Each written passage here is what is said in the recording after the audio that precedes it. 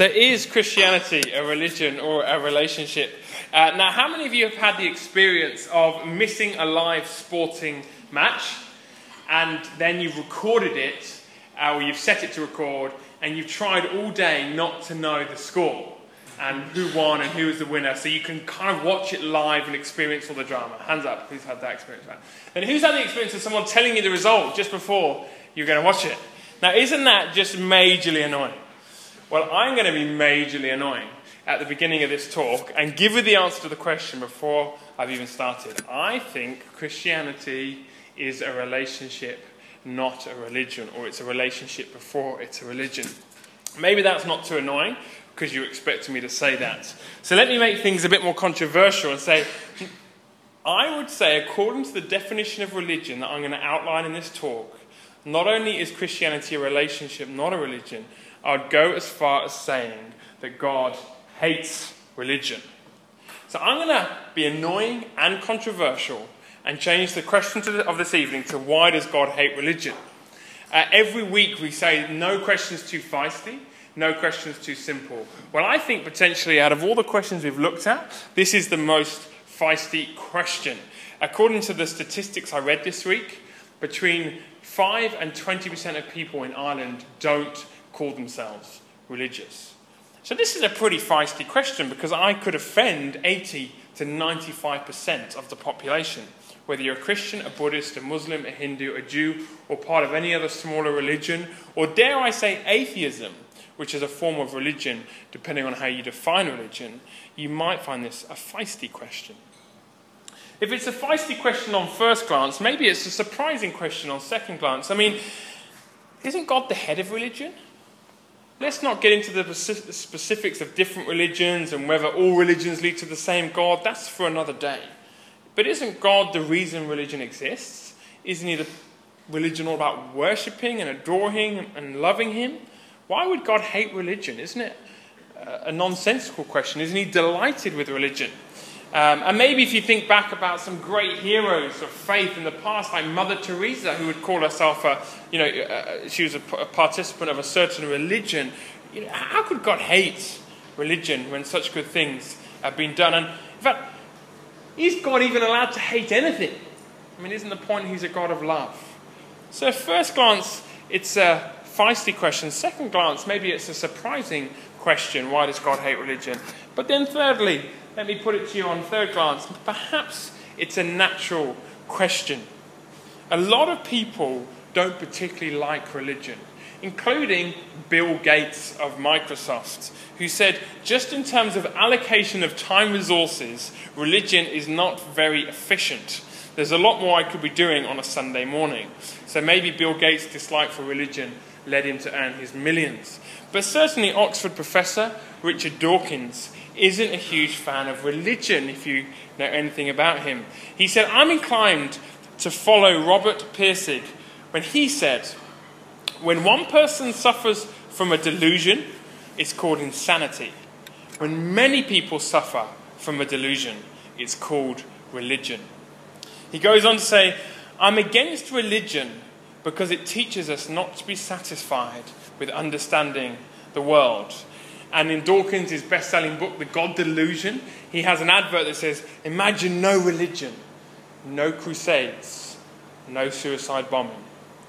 And then Dawkins, in his book, if you've read it, details how religion fuels wars, foments bigotry, abuses children. And he looks back at history and contemporary evidence to see that all that has been done in the name of religion, from the 4th century Crusades to the fighting in Northern Ireland in the last 2 or 3 decades, to the bombing of 9/11, to much of the current fighting in the Middle East. Whether or not the different religions at large agree with the actions being taken, the actions being taken are being done often in the name of religion. Blaise Pascal was a French mathematician and philosopher, and a strong Christian, was very insightful when he said, men never do evil so completely and so cheerfully as when they do it from religious conviction. So why does it matter if God hates religion? I mean, isn't he just joining what millions of people around the world think? Isn't it common sense? Isn't religion causing a lot of problems in our world? Maybe it's a feisty question. I'm sure it is. Maybe it's a surprising question, I'm sure it is, but maybe it's also a natural question when you look at it a bit deeper. So, I guess, does God hate religion? And if so, why? And at this point, I'd like to introduce you to a person called Jesus and what he has to say about religion. You see, not surprisingly, Jesus Christ was a Jew, born and bred in first century Israel. Jesus had a lot to say about religion because he lived in a time where to be religious was normal. For your first century Palestinian Jew, religion wasn't just an add-on to your life, it was the foundation and framework around which you built your life. People didn't wear religion lightly, they were fanatical about religion. In fact, the more religious you are, the higher your standing in society. Now, I don't know what you think about Jesus as you've been on the intro course and what your impression of him is, but he's far from the glowing-faced, nightie-wearing pansy that is stuck in stained glass windows with long, fluffy blonde hair that's been washed and conditioned. He's not that kind of person. When Jesus disagreed with something or someone, he was happy to let you know about it. And although it isn't all bad, Jesus is pretty strong when he deals with a group called the Pharisees. If you read the historical accounts of the life of Jesus, Matthew, Mark, Luke, and John, you will see Jesus comes up with them eye to eye again and again. And so much that there's so much conflict between these two parties that the Pharisees would try and trick him and ask him a feisty question, a bit like tonight's question, to try and get him to say something inappropriate in public so they could discredit him. Now, let me just fill you in on these Pharisees, for those of you who don't know about them. They were unofficial, but a powerful Jewish pressure group. They were the religious purists, and their supreme concern and delight was to keep the Mosaic law of the Old Testament, especially the Ten Commandments. They knew their Old Testament back to front. They lived it rigorously. Their aim was that through intensified observance of the Jewish law, they would purify Israel. And they'd actually narrowed down the Old Testament to 613 laws which were to be obeyed. And some of them believed that if we could get all of Israel to obey all 613 laws, the long-awaited, and we purified ourselves through our religious observance, the long-awaited Messiah would return and God would establish his kingdom on earth. And they developed their own traditions about the precise meaning and application of the scriptures, their own patterns of prayer and devotion. They gave 1/10 of all their possessions away, and they fasted twice a week. They were the model Jews. People looked up to them. And they couldn't eat with people that weren't Pharisees. They couldn't eat with people, or they couldn't eat food that had not been tithed. And they couldn't eat from certain dishes, because if the dishes hadn't been cleansed in a certain way, they wouldn't be clean. Moral purity, religious purity was everything, because they thought it was by being religiously moral that you were accepted before God. And so they strived to do everything they could to be accepted before God. They were disciplined, they were passionate, and they were opinionated. However, Jesus had opinions about them, and he doesn't mince his words. And so we're going to pick up a story at the end of Matthew's Gospel, where the Pharisees have joined forces with one of their great enemies, the Herodians. But they've joined forces because they both hate Jesus, and they're trying to trick him. And it's a bit like two heavyweights who have come face to face. So there's been times, Roy Keane has been all over the news being named in the backroom staff of Martin O'Neill's Irish team, this Irish setup. But Roy Keane and Alex Ferguson and Roy Keane and the Irish team of the past have had pretty major fallings out. And it's a bit like Roy Keane and Alex Ferguson disagreeing with each other. These two heavyweights eyeing each other up, trying to take each other down, blow after blow, almost taking chunks out of each other. And the crowds groan and cheer and ooh and ah as the debate becomes heated. So Jesus is in the thick of things. And this is what he says: "Woe to you, teachers of the law and Pharisees, you hypocrites! You give 1/10 of your spices, mint, dill, and cumin, but you've neglected the more important matters of the law, justice, mercy, and faithfulness. You should have practiced the latter without neglecting the former. You blind guides! You strain out a gnat, but swallow a camel." So Jesus is a comedian. We'll come on to that. But Jesus picks up a very common aspect of the law. Give away a tenth of all your possessions. The Pharisees gave away a tenth of all their spices, as Leviticus and Deuteronomy in the Old Testament encouraged us to. But they missed a much bigger issue of the Old Testament, which is issues of justice and mercy and faithfulness. Jesus doesn't say they were wrong for giving away their tenth, but they were wrong for not standing up for the poor and not standing up for the rights of the oppressed and not being faithful to their words. They did not discern the fundamental thrust of Scripture, and therefore they'd missed the heart of God. Now, Jesus is being ironic, and he's painting a picture which no doubt would have amused the crowds and made the Pharisees furious. You see, the gnat was one of the smallest insects which would breed during fermentation. So along came all the Pharisees dressed in their clever clothes and their religious pomp, and they're pouring wine through a gauze strainer. And the gauze strainer would obviously catch the infected gnat so they could drink some wine. And Jesus says, it's like doing all this pouring of this wine and making sure you get the gnat, and then you swallow a camel. And the force of the joke would have been stronger because in the original Aramaic, gnat and camel sounded very much alike. So Jesus, no doubt, was starting to entertain the crowds a bit. Jesus is saying, don't miss the big picture, the fundamental thrust of Scripture. And there's a famous verse that these Pharisees would have known about from the Old Testament, where the prophet Micah says, he has showed you, O man, what is good. And what does the Lord require of you? To act justly, to love mercy, and to walk humbly with your God. But you see, religion had blinded them from seeing the heart of Scripture and therefore the heart of God. They weren't loving mercy, acting justly, and they weren't walking humbly with God. They were blind. So Jesus carries on. He says, woe to you, teachers of the law and Pharisees, you hypocrite! Clean the outside of the cup and the dish, but inside you are full of greed and self-indulgence. Blind Pharisee! First, clean the inside of the cup and dish, and then the outside also will be clean. As I said, the Pharisees had this ritual where they would have to clean this cup so they could eat from it. And the Pharisees thought as long as, this outside, this cup that they were drinking from was pure, they'd be pure. And Jesus says, don't you get it? It's not externals that matter. It's what's in the heart.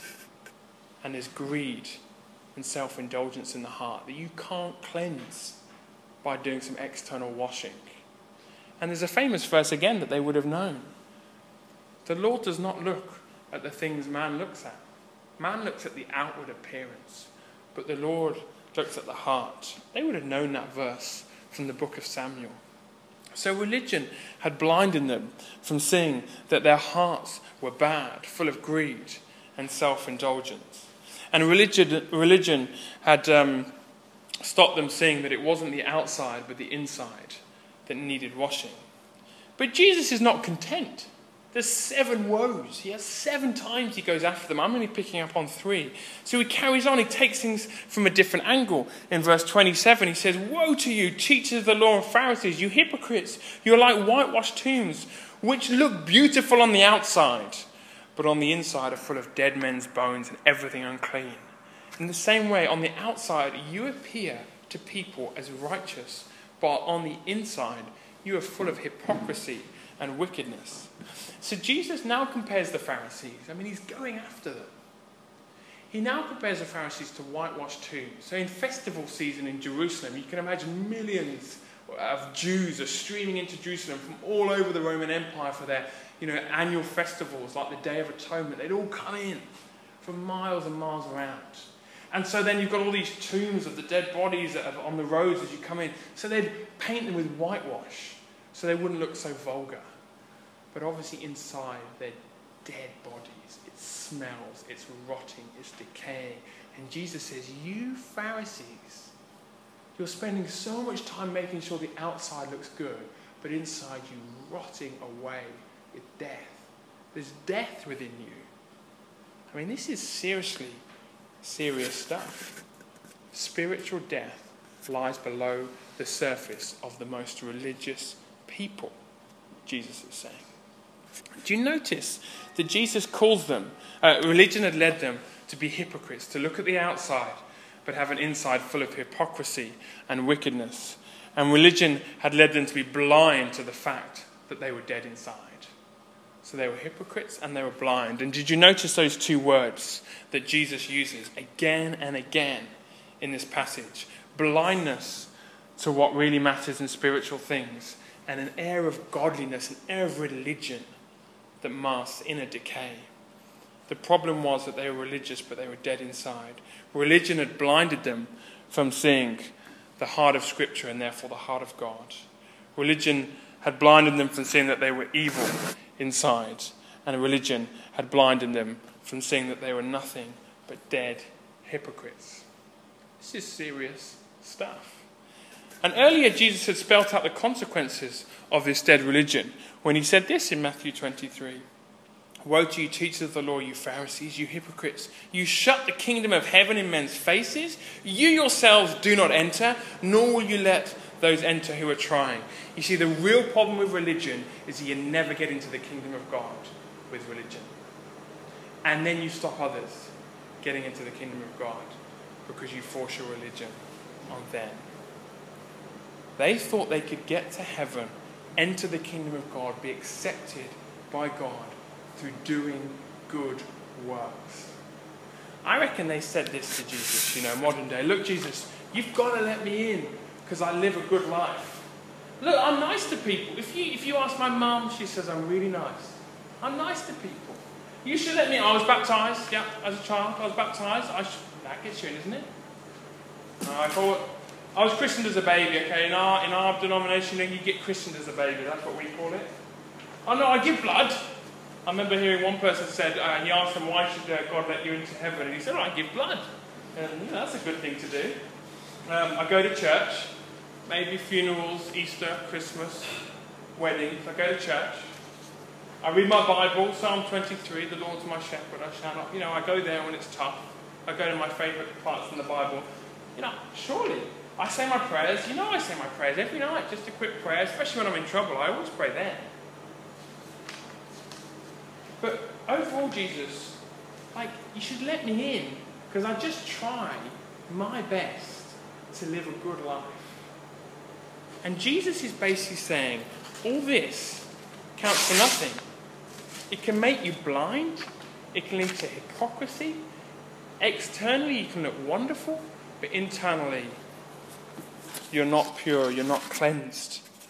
And he goes on, and this is where Jesus, he stops being a nice guy to lots of people, because he starts saying things like this: you snakes, you brood of vipers, how will you escape being condemned to hell?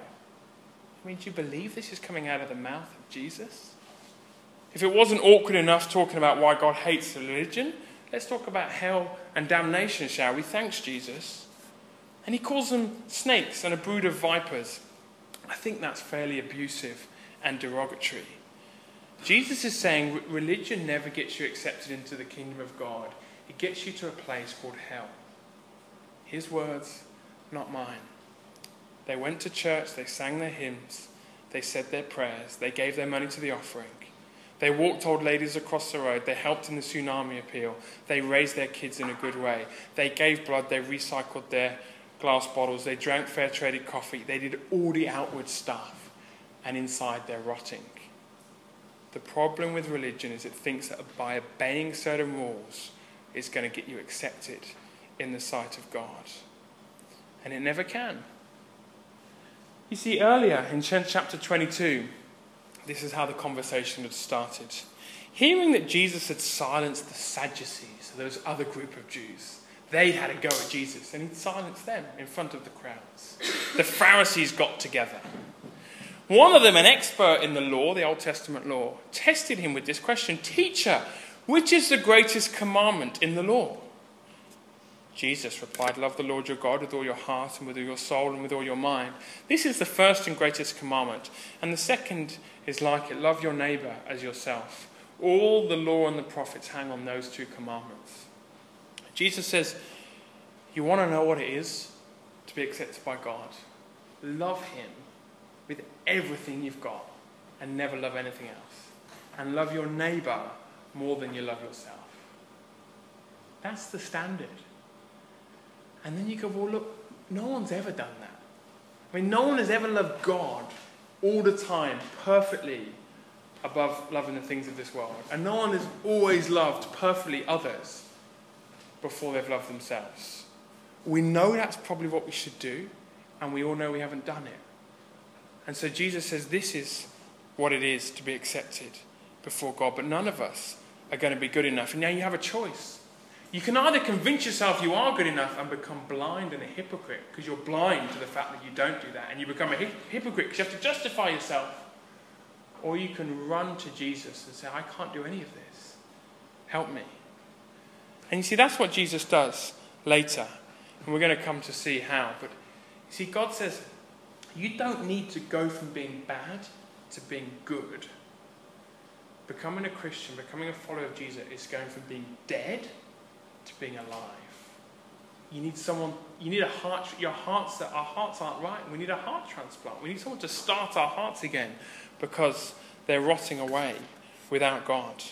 And so Jesus says this, just before he says, "Oh Jerusalem, Jerusalem, you who kill the prophets and stone those those sent to you. How often have I longed to gather your children together as a hen gathers her chicks under her wings, but you were not willing." This, 1 minute you've got Jesus talking about hell and damnation. The next minute you've got him talking about this most intimate picture of God's love. It's like a mother hen caring for her newborn chicks. This is God's unconditional, loving, caring, warming embrace of humanity. And Jesus says, oh, how I wanted you to come to me, Jerusalem. He's talking in Jerusalem to the Pharisees. And we see in chapters 24, 25, 26 and beyond what Jesus' love meant. And we've talked about it on week 3. It meant he laid his life down. He said, for all those that could never love God perfectly, I'll come and love God with my heart, mind, soul and strength. For all those that could never love their neighbours above themselves, I'll come and show you what true servanthood and sacrifice means. I'll live this perfect life that each one of us should have lived. But then I'll go to a cross, I'll face hell and damnation and the judgment of God for each of us. And then it stops. And so if we trust in him, we might be accepted into the kingdom of God. And then all our good works become a response to his prior acceptance of us. That is Christianity. Religion says, I obey, therefore God accepts me. Christianity says, God accepts me in his love, therefore I obey. They're two opposing ways of viewing the world. And so we come back to that verse that Jesus is alluding to again and again through this whole passage. He says, he has showed you, O man, what is good. And what does the Lord require of us? Yes, to act justly. Yes, to love mercy. But we've got to learn to walk humbly with God. What does it mean to walk humbly with God? It means to come to God and say, I can't earn my way before you. But I'll accept what you did on the cross for me. I'll ask for forgiveness. I know that you'll accept me and you'll change me. And then everything I do is a response to your love. Not trying to earn your love, but to respond to it. You see, God is interested in a religion that transforms life, that changes the hearts, and leads people into the kingdom of God now and forever. I don't think it's a religion at all. I think it's a relationship.